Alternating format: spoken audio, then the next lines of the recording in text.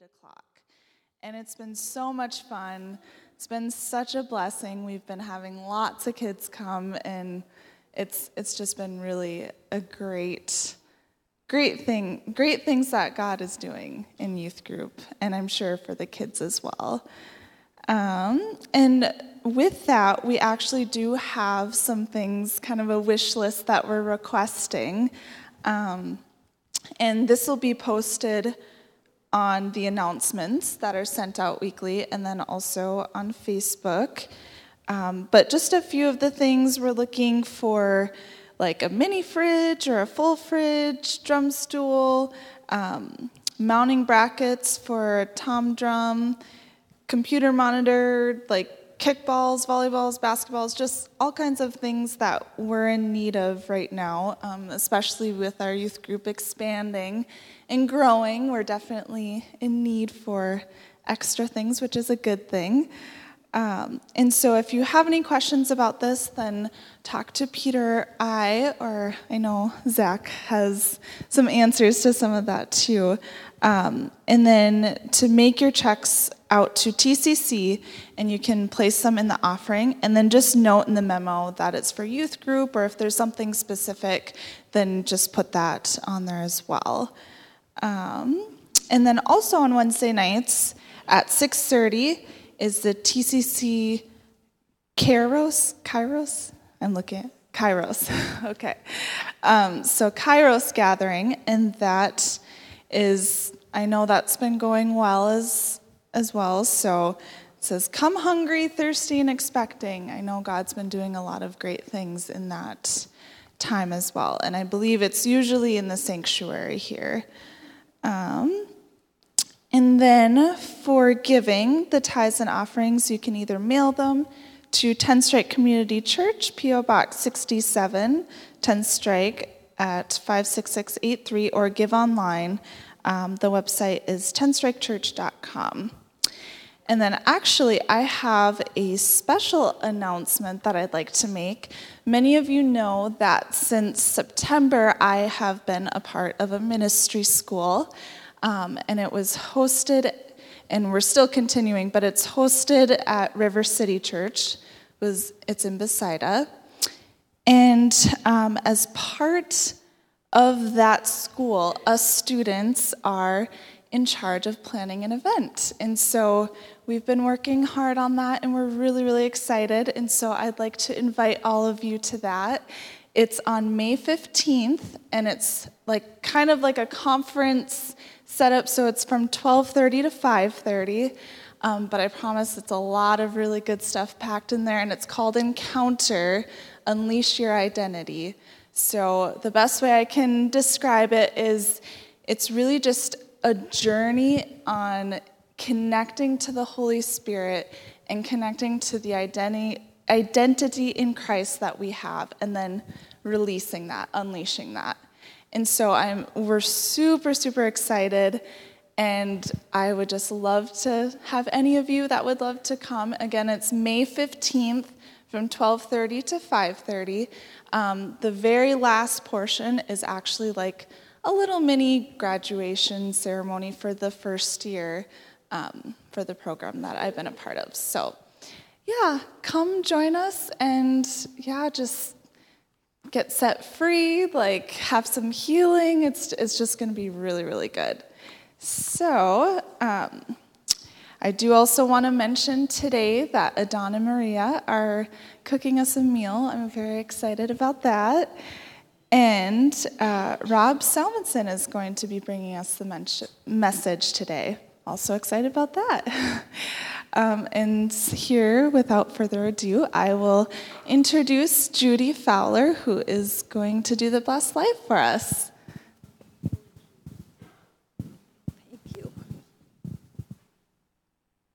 I think I'll stand up on this. I'm tall enough to see over this thing. Well, some of you have read this or heard it, but I thought there's enough out there who haven't. God has told me to write my testimony. Where do I start? You would say in the beginning. But since this is the most on my mind at the moment, I'm going to write about one of the most recent major events. Just about 2 years ago, actually, I wrote this in December, so it's a little more than 2 years ago. In November of 2018, I began to have trouble with my water pump. The points would stick, and I had to walk out to the pump house. About 150 feet of walking around the end of the house and out across my backyard through the snow. Once there, I needed to open the door, some scraping and shoveling, then lift the cover on the box built around the pump. This is about 6 feet long by 3 feet wide and 4 feet high, sheathed in treated plywood and well insulated. Then I needed to climb on a chair and reach behind the pump and rap on the little box that houses the points. The pump would click on and begin to pump water. It would shut itself off when I was done using the water. If I hurried before it got up to pressure, I could manage a shower, flush a toilet, and whatever else I could do in that window of time. After a couple of weeks of this, the snow got deeper. This was the only time anyone walked back there, and I was often wading in fresh snow. As I made the journey out there one day, I finally realized I couldn't keep this up all winter. I am 76 years old at this time. As I rapped once again, I finally said, "Stop sticking in the name of Jesus." Why did it take you so long, you might ask? Sorry, I'm like that, kind of independent, thinking I can manage. The points didn't stick anymore. About a month later, the water line froze up where it enters my mobile home. The water line came up under the home with several feet of exposed pipe wrapped with a heat tape, then with insulation. There was skirting, which was a 2x4 frame with treated plywood screwed on. My son-in-law had installed this for me and had left a kind of door area where I could allegedly access the water pipe. Unfortunately, he screwed this on all around the edges, including about 2 inches above the ground. Snow 2 foot deep, all the screws iced over. I couldn't get the door off. I thought the heat tape was plugged in, so I didn't know if I should bother anyone and just put up with it. Independent person that I am. I know, it's just prideful. So I began to carry water from my son's house and use a bucket when the sewer line also froze up. You know what I was doing with the bucket. Turns out the heat tape had gotten unplugged. There were 2 cats and some rabbits that had taken up residence under there. You can imagine the activity going on. This went on for about 4 months. The water finally thawed out toward the end of April. Much joy and praising God ensued. During the winter, I was heating partially with an electric furnace at night and firing up my wood stove during the day. Cute little thing, but it was old and it finally cracked and began to smoke badly. Everything was covered with a film of black soot. That was the final straw for me. I knew I couldn't afford to heat totally electric, and I don't need this much space anyway. My mobile home was 14 feet wide by 72 feet long, with a 20-foot by 18-foot addition built on by my son when they had lived there. The addition is a 12-foot wide bedroom with a 6-foot wide partial bath. Just needed a shower installed. So I approached my grandson, Billy, when he came over to plow a late spring snowfall. Billy is my oldest daughter's son with 4 big, strong brothers like him, and he gets things done. I had $4,000 in the bank, and I thought that if they would pull my trailer out of there and build about 8 feet onto my addition, that would be enough for a nice kitchen, and they could bring the water and electricity up in there. Voila, no more water problems. He said, "Oh, we can do better than that." So the summer came and went. This is 2019. Nothing had gotten done. They had talked about it, that Billy and Steve were in construction and didn't really have time until work stopped for the winter. Finally, the last week in October, they got some time. Billy and Kurt, his dad, came along with Carson, Billy's son, and my brother Ron. We hired my nephew Josh and a couple of grandnephews also to help. It's a big job to move a mobile home. Skirting to remove, the trailer's blocked way up to level it. That has to be removed. Disconnecting electrical, water, and sewer. Then there was a 10 by 20-foot deck to move away, a woodshed attached to the mobile home, and all the connecting to my addition. This had electrical, sewer, and water hookups, plus being actually fastened to the trailer. They got the trailer moved and parked over on my property out of the way. Ron installed a temporary electric line for working and to keep things in my addition running. They closed up the open end of my addition, put in a door for me, and began doing some groundwork. Kurt did this with a skid steer, leveling, digging out the area for the new construction. Over the next couple weeks, Billy and his brother Steve, with Kurt's help, and Carson and Steve's son Jacob, actually built a 24 feet by 20 foot house attached to my addition. They got the framework done, closed it in, installed a door, roofed it with steel, trenched in electric line, water line, and sewer pipe. At this point, I'm still staying in the addition, using space heaters to keep warm, a hot plate to cook on, and ye old bucket for a bathroom. But the wall they put on the end of the addition was only temporary and had to be removed to finish the roof. Now it is just too cold to stay in there. I moved over to my son Frank's and his good wife Bethany's basement bedroom for the next 4 months until we were able to heat the whole house. Now Billy and Steve were done, and the rest was up to whoever I could get to help me. They didn't charge me for the labor, but all the materials were charged on my Home Depot and Menards cards. I got my brother Ron and son Frank to do the electrical. Ron also brought my electric furnace in for my mobile home and installed it, along with ducting under the floor. I hired Josh, my nephew, to do the sheetrock, install windows and insulate the attic, put new steel on the old addition roof, do the plumbing, move the toilet and sink from the old bathroom, install a shower, kitchen cabinets, and finish enclosing the crawl space and backfill. I did the insulation, plastered the sheetrock, and painted the walls, ceilings, and kitchen space and backfill. And cabinets. I forgot to mention the walls were 9 feet tall in order for the roof lines to match up. That's a lot of times up and down the ladders for a woman who is now 77. Trimmed me down some. Sometime in April, Josh went out and plugged the pump in. It started right up, but it needed to be primed. It took about a cup of water and has been starting and running ever since. Now the main point of all this. Back in November, of course, I realized $4,000 wasn't going to pay for all of this.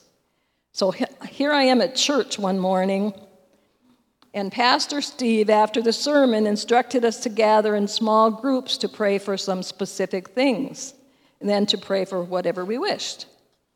I was sitting right behind Joyce, the pastor's wife, so she and I sat together and prayed.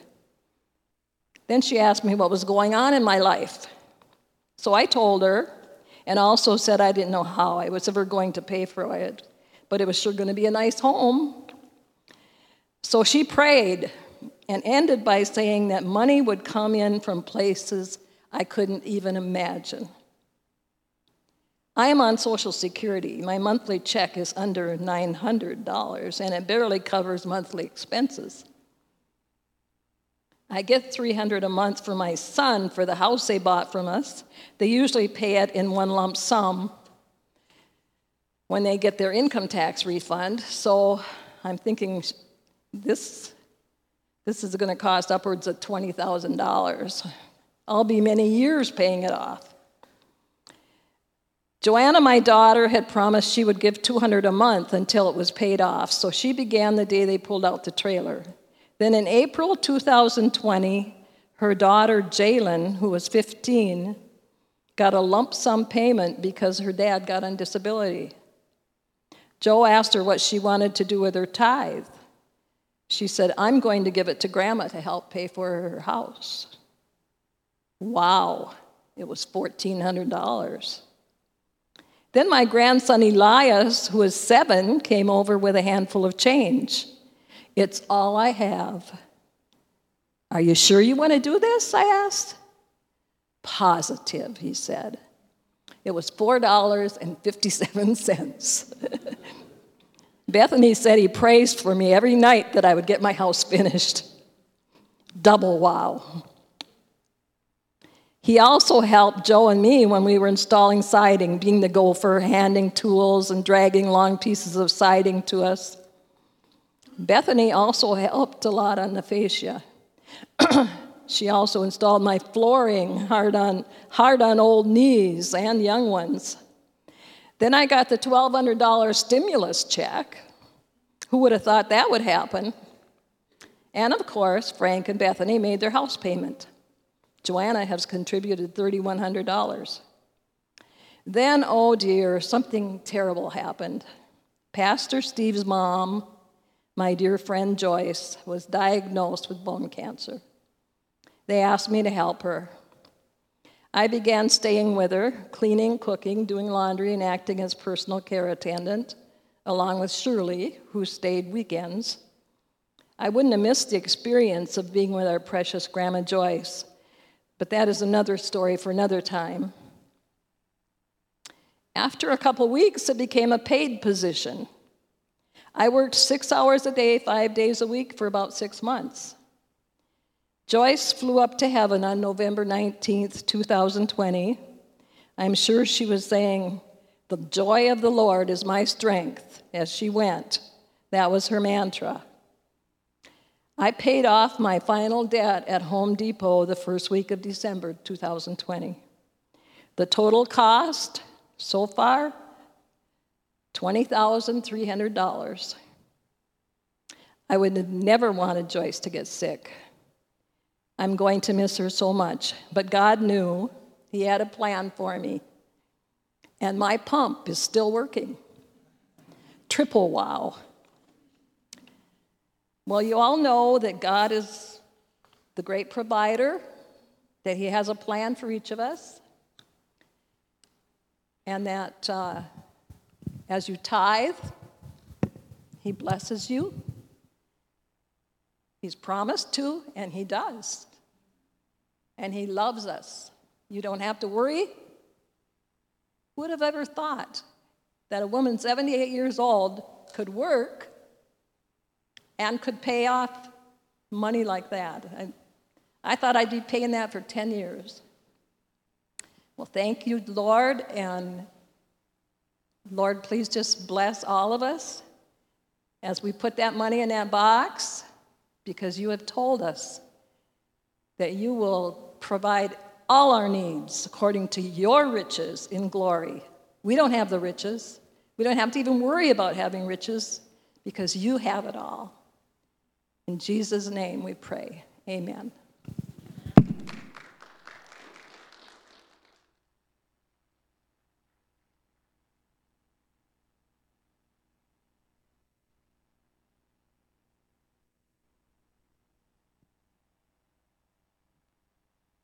Good morning, everyone.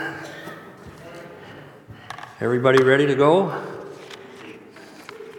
I'm glad you are. I hope I am too. We'll make it through this. You know, I think it blesses me to see different people doing different things in the church with just such ease and confidence. And I'm like, man, where did they get that spirit, that freedom, that peace? I mean, we know where they get it from. But I've shared with a couple of gentlemen in our church in the past that I think the older I get, the closer I realize I am coming to He who is the Holy of Holies. And the more awesome that is, the more trembly I get, realizing I have a ways to go yet. Today I'd like to talk about discerning God's will.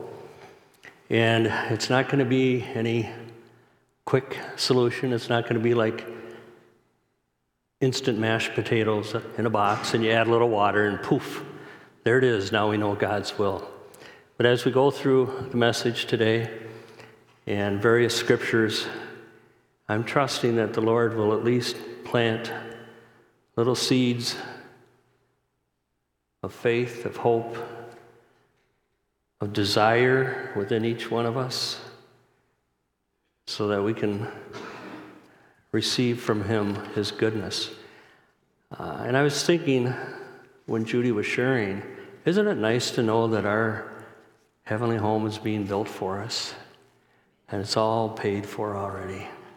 Hallelujah. Let's pray. Father God, we come into your presence today, Lord, with excitement and anticipation, with joy in our hearts, knowing how much you love us, Lord. I ask you to open your holy word to us, each of us, Lord, and let the words of our mouth today and the meditation of our hearts be acceptable in thy sight. O Lord, our rock and our salvation. Amen. I was reading in Psalms. Well, I bounce around in the Bible, and I also read through the Bible, but several months ago I was reading in the book of Psalms. David wrote many of the Psalms, and many of those Psalms are so uplifting when you read them. And some are a little scary. But one in particular, I'd like to just give you a brief background before we put the one tiny little verse I want to basically share about today up on the wall. David was, at this point in time, in great distress. He was crying out to the Lord. The enemy had persecuted him. His spirit was overwhelmed. His spirit was failing. It's right there, right in this psalm that we're going to refer to. His heart felt desolate, and his soul thirsted for the Lord. He wanted to be delivered from his enemies. And in the midst of this, what is it that David cries out? What would we cry out if our heart was desolate and our enemies were persecuting us and our spirit was failing us? Well, let's look at just the very first part of verse 10, chapter 143 in Psalms. This is what David cried out. Teach me to do thy will. Teach me to do thy will. Now, when I came across this verse, again, months ago, I'm sure I'd read it many times over the years, but it struck me as being, wow, that's got to be one of the shortest sermons ever. Now, I don't want to get you too excited because I'm not quite as gifted with being short in my words, so this service is going to take a little while. But I just thought, what an amazing thing for David to cry out in the midst of what he was going through. Lord, teach me to do thy will. Well, teach, thinking of the word teach. Has anybody here ever taught anyone? And a lot of times we think of, school teachers, Sunday school teachers teaching students. But we have coworkers teaching each other. We have friends teaching friends. Any parents in the room ever had to teach your children a thing or two? I'm not saying you were successful, but you're working on it. We're all working on it. Well, there's a lot of teaching that goes on, and chances are what we've learned in life, we've learned from someone teaching us or leading by example. How exactly are kids and students taught? Can they learn without paying attention? Can they learn without studying? Can they learn without applying principles or actually practicing what they've been taught? What chance do kids have of learning if they don't even attend class? What chance do Christians have of learning if they don't even attend class, church?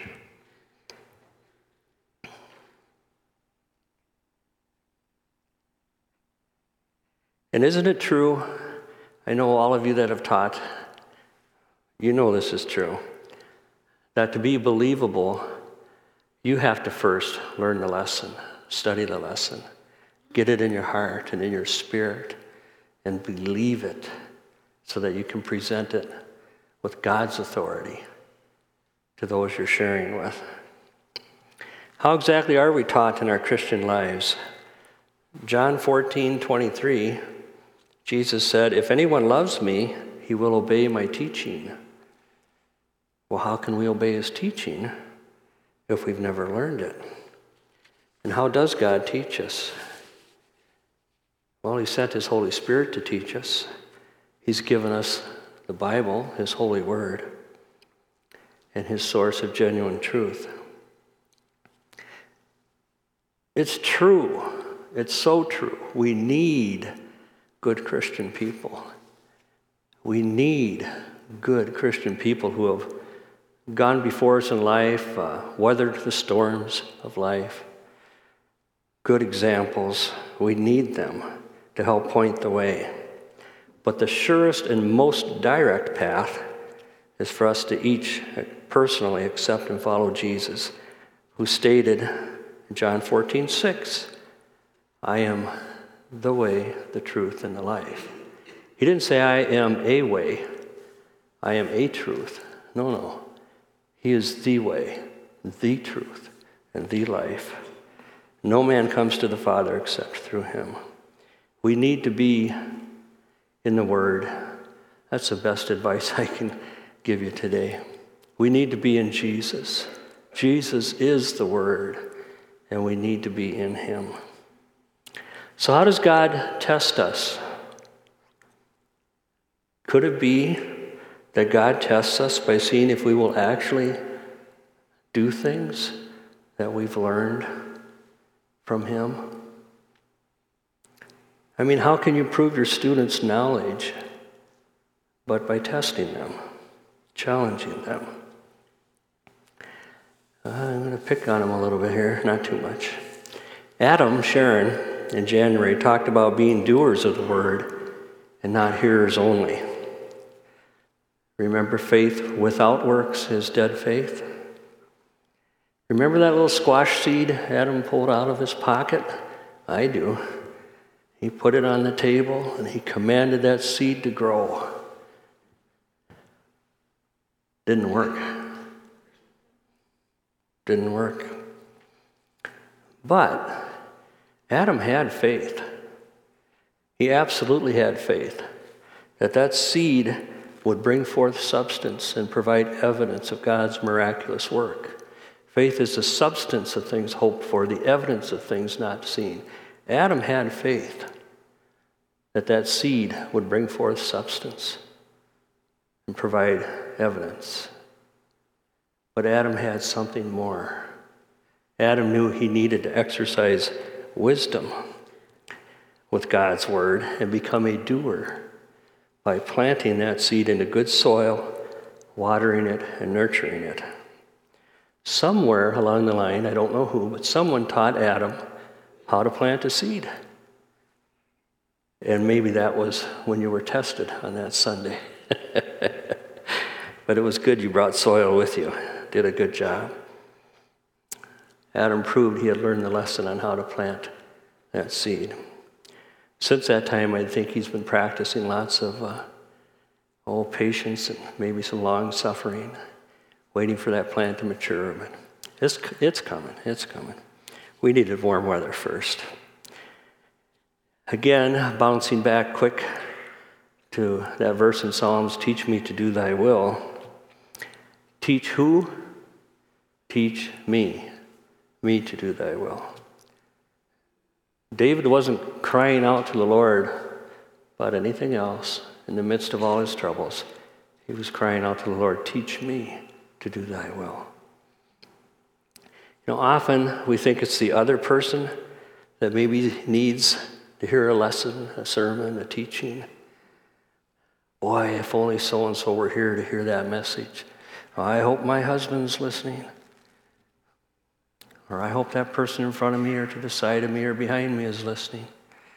That's not what this verse is about. This verse is about me. Everybody say, this scripture is for me. This scripture is for me. Amen. Matthew 7, verses 3 through 5 these verses talk about removing the beam from our own eye first before we can see clearly enough to help a brother or a sister with a little speck that's in their eye. So don't be worried about the other person. Worry about yourself. Recently on a television program on the History Channel, American Pickers, I don't know how many have ever seen that show. But one of the guys made the comment, don't blow out someone else's candle just to make yours look brighter. So let's not be focusing, again, on the other person's. Let's just be focusing on our own little candle, our own little time with the Lord. And let's be growing that candle brighter and brighter. Teach me to do thy will. Now we're going to look at Ephesians chapter 2. These are very common verses to people, those that have been Christians for a long time. Verses 8 through 10. We'll look first at verse 8 and 9. For by grace are you saved through faith, and that not of yourselves. It is the gift of God. Not of works. Everybody say, not of works. Not of works. Say it again, not of works. Not of works. Not of works, lest any man should boast. We are saved by grace through faith. It is a gift of God. It's not of works, lest any man should boast. But you know, out of the multiple dozens of times I've heard these scriptures taught over the years, so often verse 10 is left off. Actually, a couple times in this church, I would say within the last half a year, 3/4 of a year, verse 10 was included. I was almost shocked. So I would like to kind of focus in a little bit more on verse 10, because it's a continuation, I think, of verses 8 and 9. Verse 10, see, we're continuing here. For by grace are you saved through faith, that not of yourselves, it is the gift of God, not of works, lest any man should boast. For we are God's workmanship. God who knit us together in our mother's womb, who continues to shape and to mold us. And sometimes, ouch, he prunes us. But it's all for our good. We are his workmanship, created in Christ Jesus. Why? Unto good works, which God hath before ordained that we should walk in them. Walk in those good works. In the New International Version, I believe it says, which God has prepared in advance for us to do, these good works. God's prepared them in advance. Listen, we don't get any credit, okay? We're not the ones that think up the good works and do the good works and, we can make another check mark by our name or whatever, put a gold star up. God's already prepared the good works in advance for us. But why? To do the good works. God wants us to do them, to walk in them, the King James says. Again, let's go to Psalm 143, that first part of verse 10. Teach me to what? Teach me to do thy will. To do thy will. We need to do something. Faith without works is dead faith. It's not really enough to just think about good works that God's prepared in advance for us to do, but rather we are to do them. James chapter 4, verse 17 tells us that anyone who knows the good they should do and doesn't do it sins. Ouch, that one hurts a little bit too. like a little bee sting or something. Little reminder, anyone that knows the good they should do and doesn't do it sins. Matthew 5:16 says, "Let your light so shine before men that they may see your," anyone? Good works, and glorify God. That's what that scripture ends with.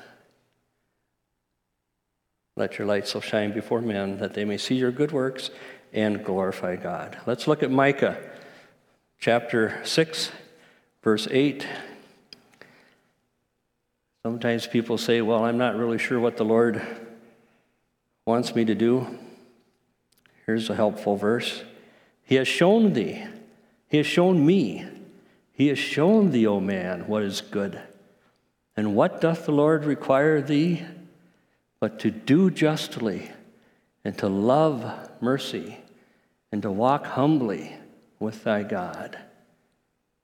To do justly, to love mercy, to walk humbly. All those take action. To do something takes action. To love someone takes action. What's the last? To walk. And to walk takes action. To do, to love, to walk. They all require action. Teach me to do thy will. Whose will? God's will. Not our will. Well, how do we know his will for us as individuals? We study the Word. We stay in the Word. And here comes the hard one. We practice the Word. Can everyone repeat after me? I will study the Word. I will stay in the Word. With God's help, I will practice the Word. Amen. You know, when Jesus was on earth, his focus was continually on doing the will of the Father. Hebrews chapter 12 tells us, who for the joy set before him endured the cross. Who for the joy set before him endured the cross. What? What joy was set before him that he would endure the cross? Didn't he say with tears to the Father, if possible, remove this cup? He said that, but then right away he said, but not my will. No, but thy will be done. He focused beyond the cross. He knew what the Father's will was, and doing the will of the Father and fulfilling the scriptures prophesied of him, that was his focus. Destroying the works of the evil one, 1 John 3, verse 8, that was his focus, destroying the works of the evil one. Eternity ahead was his focus.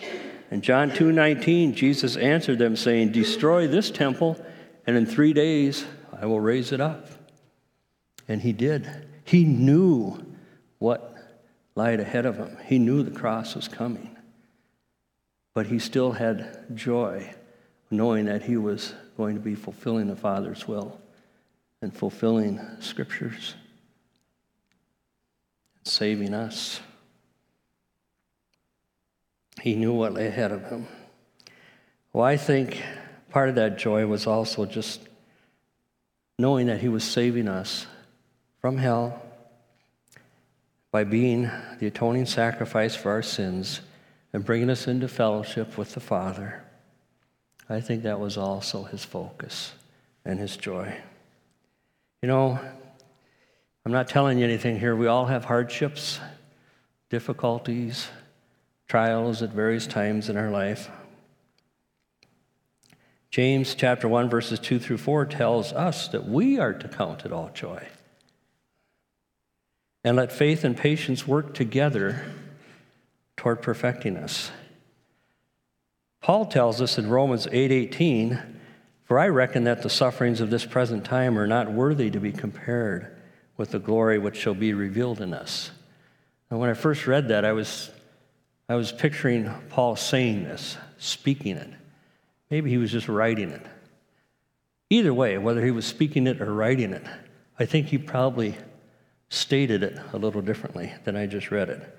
I think he probably said something more along the lines of, "For I reckon that the sufferings of this present time are not worthy to be compared with the glory which shall be revealed in us." I think that's how he meant it. That's how I take it. Hallelujah. Hallelujah. Hebrews 12, verses 1 and 2 tells us to run the good race, to lay aside sin, to keep our eyes focused, fixed, stayed on the author and the finisher of our faith. Another version says on the pioneer and perfecter of our faith. God authored, he pioneered our faith. To him be the glory. He called us. He authored and pioneered our faith. And he will be the finisher, the perfecter of our faith. He's working on us daily. Hallelujah, for his mercy and his long suffering with us. Thank you, Lord, for your grace. Galatians 6, verse 9 tells us, "Do not grow weary in well-doing, for in due season we shall reap if we faint not." Let's go ahead and project up Isaiah chapter 40, verse 31. Another scripture a lot of us like.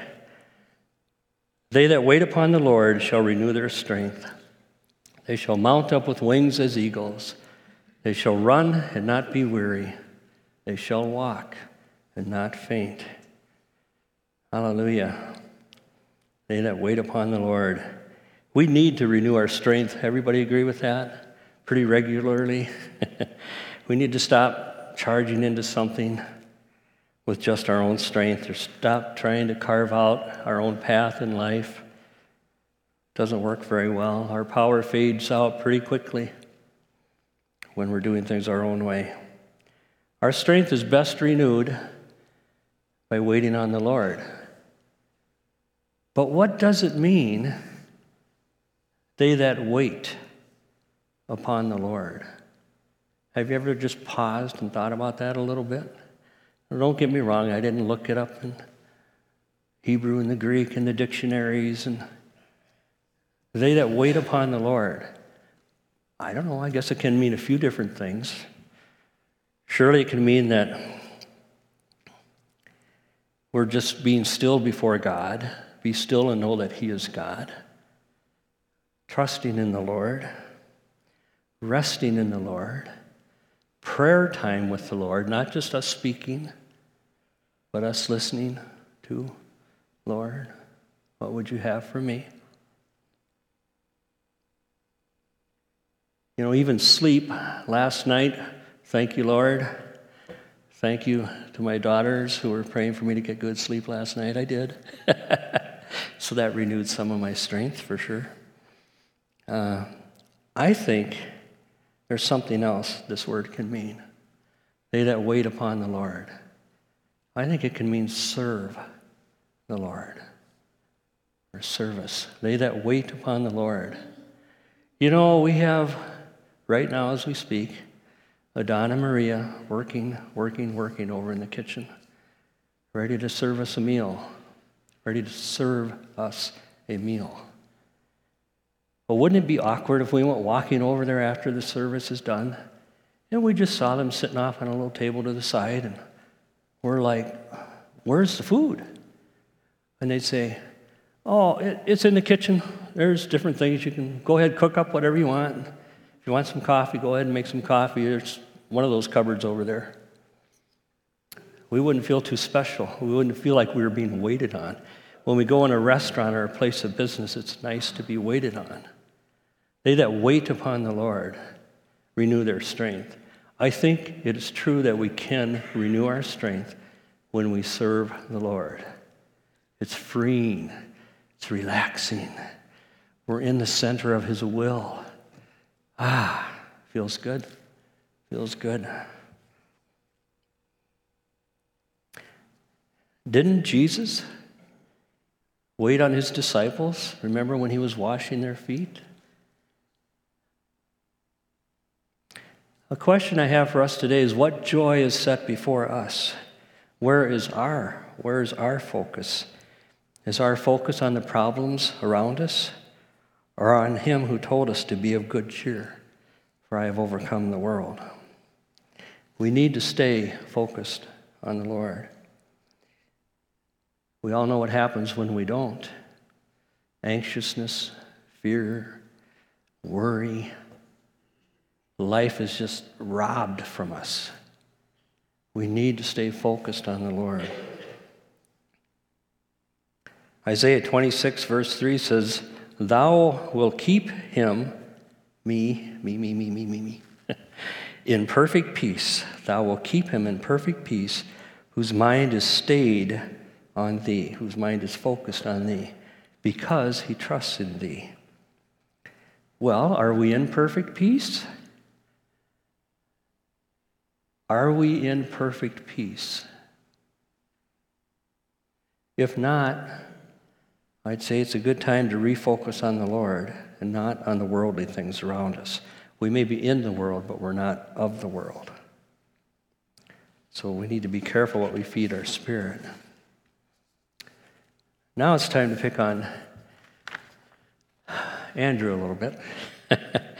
Andrew, see, I listen at when people give messages, and I get little snippets and tuck them away, and they, over time, they grow in me, and I appreciate them. Andrew talked recently about not receiving bad words that weigh us down, but rather taking in good, uplifting words. Everybody remember the floating man with the helium balloons tied to it, and those helium balloons each represented a good word, a good godly word for that special little man. He floated right up after he filled himself with God's good words.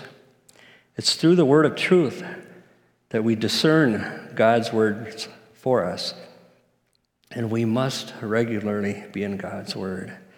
Colossians 3, verse 1 and 2 tell us to set our hearts and our minds lock them in. Set our hearts and our minds on things above, not on earthly things. Because where we focus, I believe, will determine if we can clearly see the joy that is set before us on the path of life. We've heard the saying, many of us, kind of a clever saying. I'm going to play with it a little bit, but we've heard the saying, we should not be so heavenly minded that we are no earthly good. I think there's some truth in that. Jesus, as our example, Jesus met not just the spiritual, heavenly needs of people, but he also met the physical, earthly needs of people. But here's where I want to switch it around. Isn't it also true, maybe even more true, that we should not be so earthly minded that we're no heavenly good? I said, isn't it also true? Isn't it also true that we should not be so earthly minded that we're no heavenly good? We need to strive to follow Jesus as our example. John chapter 21, verses 15 through 17, Jesus, there's different times in the Bible where things are emphasized. This, I think, is especially emphasized. Jesus says to Peter, that's right, Peter, do you love me? Peter says, yes, Lord. And Jesus answered, feed my sheep.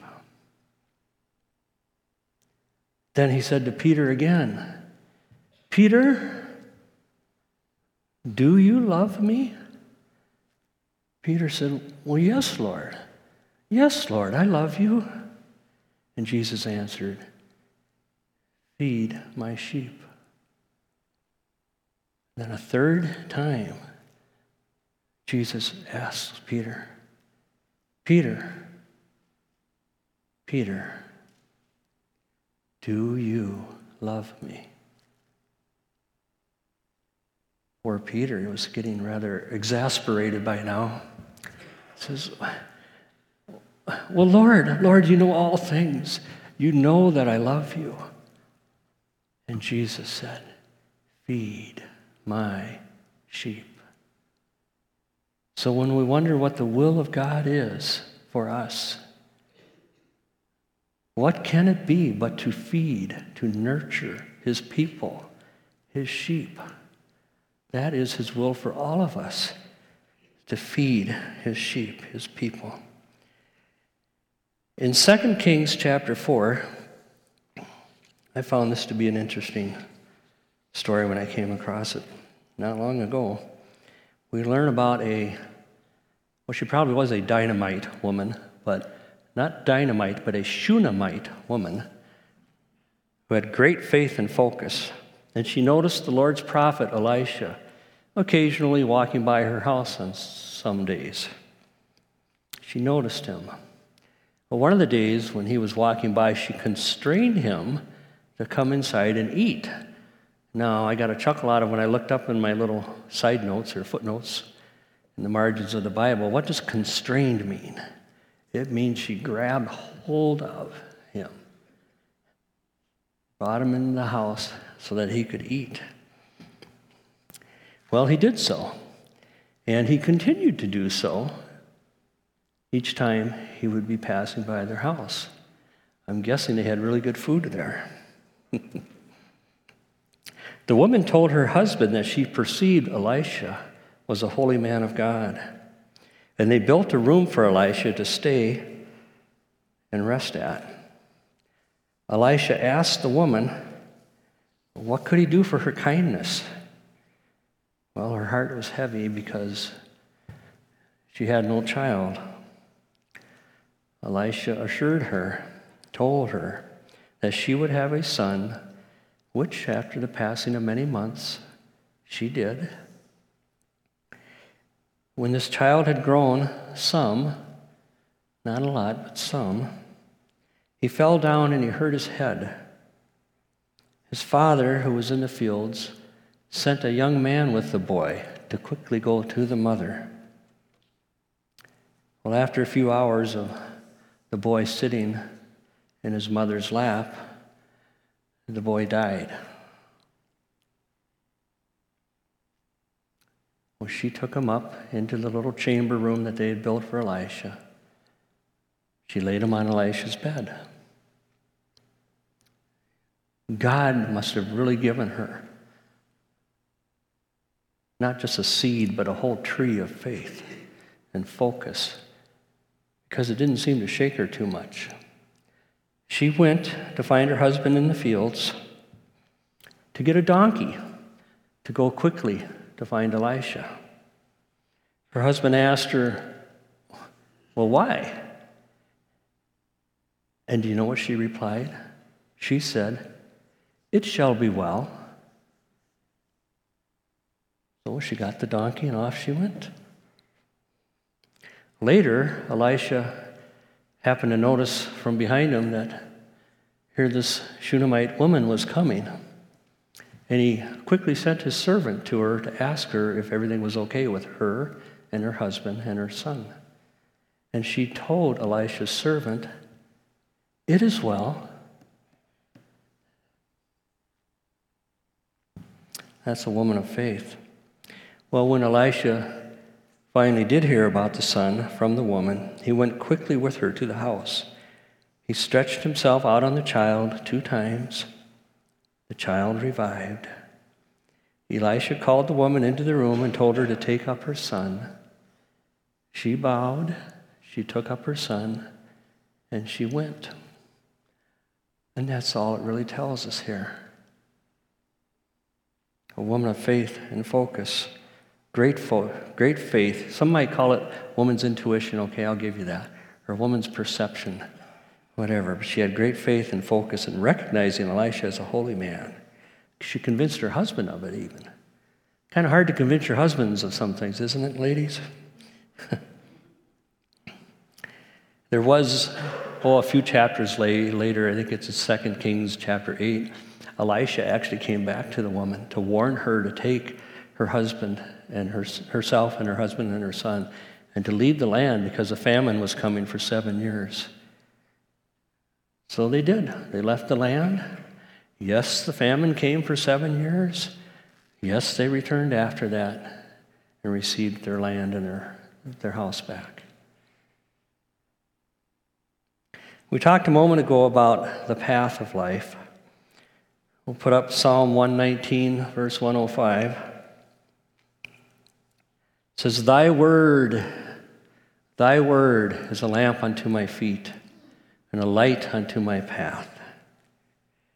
You know, God doesn't necessarily show us the end result, the whole picture of our lives before us all at once. And that might be a good thing. But he does shine a lamp upon our feet. I mean, if you think of it, a lamp, puts out a decent amount of light. It just kind of sets out a nice little glow around us. Helps us to have secure footsteps. We can safely see where we're walking. God shines a lamp upon our feet, our footsteps. And he shines a light, I like to think of like a bright flashlight. Or even a lighthouse light, really bright. He shines a light upon our path, which is our journey. We still may not fully know what lies at the far, far, far end of that path, or around that bend, or up and down that hill, wherever he's taking us, our final destination. But in obedience, we take the next step, where the lamp is lit up around our feet, and we look ahead and we find that path. I'm just happen to be looking right at my wife right now. Well, that was the path I was led to. Hallelujah for that. Sorry, I deviated from the message here a little bit. Blame her for that. How do we find this path in life? We just obediently take that next step that he leads us on. We look to his word.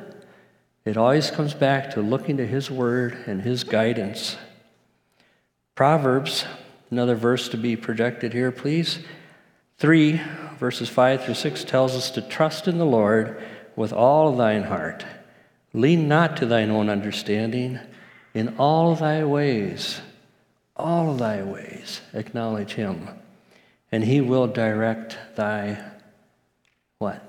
Thy paths.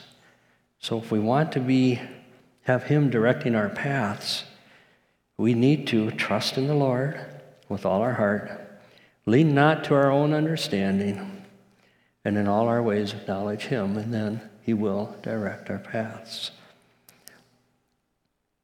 One last time, Psalm 143, very first part of verse 10. Teach me to do thy will. David again crying out. None of you are even there. Teach me to do thy will. What a statement in the midst of what he was going through. What a wonderful lesson to us when we're going through difficult times in lives. That we won't focus on the problems or on the difficulties, but that we'll just look to the Lord to teach us even more to do his will. So wrapping up here, we are taught God's will by his word and by the Holy Spirit. With his guidance and his strength and his preparation ahead of time, we do the good works that he's prepared for us to do. We must nurture and grow the spiritual seeds that he has given us. And we must let him direct our paths. 1 Peter chapter 4, verse 10 says, in the New International Version, says, each one of us now, each one should use whatever gift he has received to serve others. There's lots of gifts in this room. Hallelujah. Lots of gifts, people that are watching online. Use them to serve others with God's strength and God's help. Let's close with prayer. Lord, we love you so much. We thank you for your Spirit within us, giving us life, seeing us through the storms of life. We thank you for lighting our way for us, our path, our journey. Oh, we thank you for Christ Jesus the Lord, our Savior. Wonderful, wonderful Savior. We thank you for these words today, for all of the words within your Scripture. They all bring us life. They renew us with strength. They give us hope, Lord. Hallelujah. As we go forth, Father, plant within us the need to feed your sheep, to nurture your people, Lord. In Jesus' name, and all for thy glory. Hallelujah. Amen and amen. We are done with our service, except now we get to go see if there's someone else that wants to serve us a meal. And I'm hoping that Adon and Maria will treat you a little more kindly than I did when I was talking about serving. If there's anybody that would like prayer afterwards, please feel free to come up. There'll be some folks hanging around. Other than that, you are dismissed. Thanks for coming.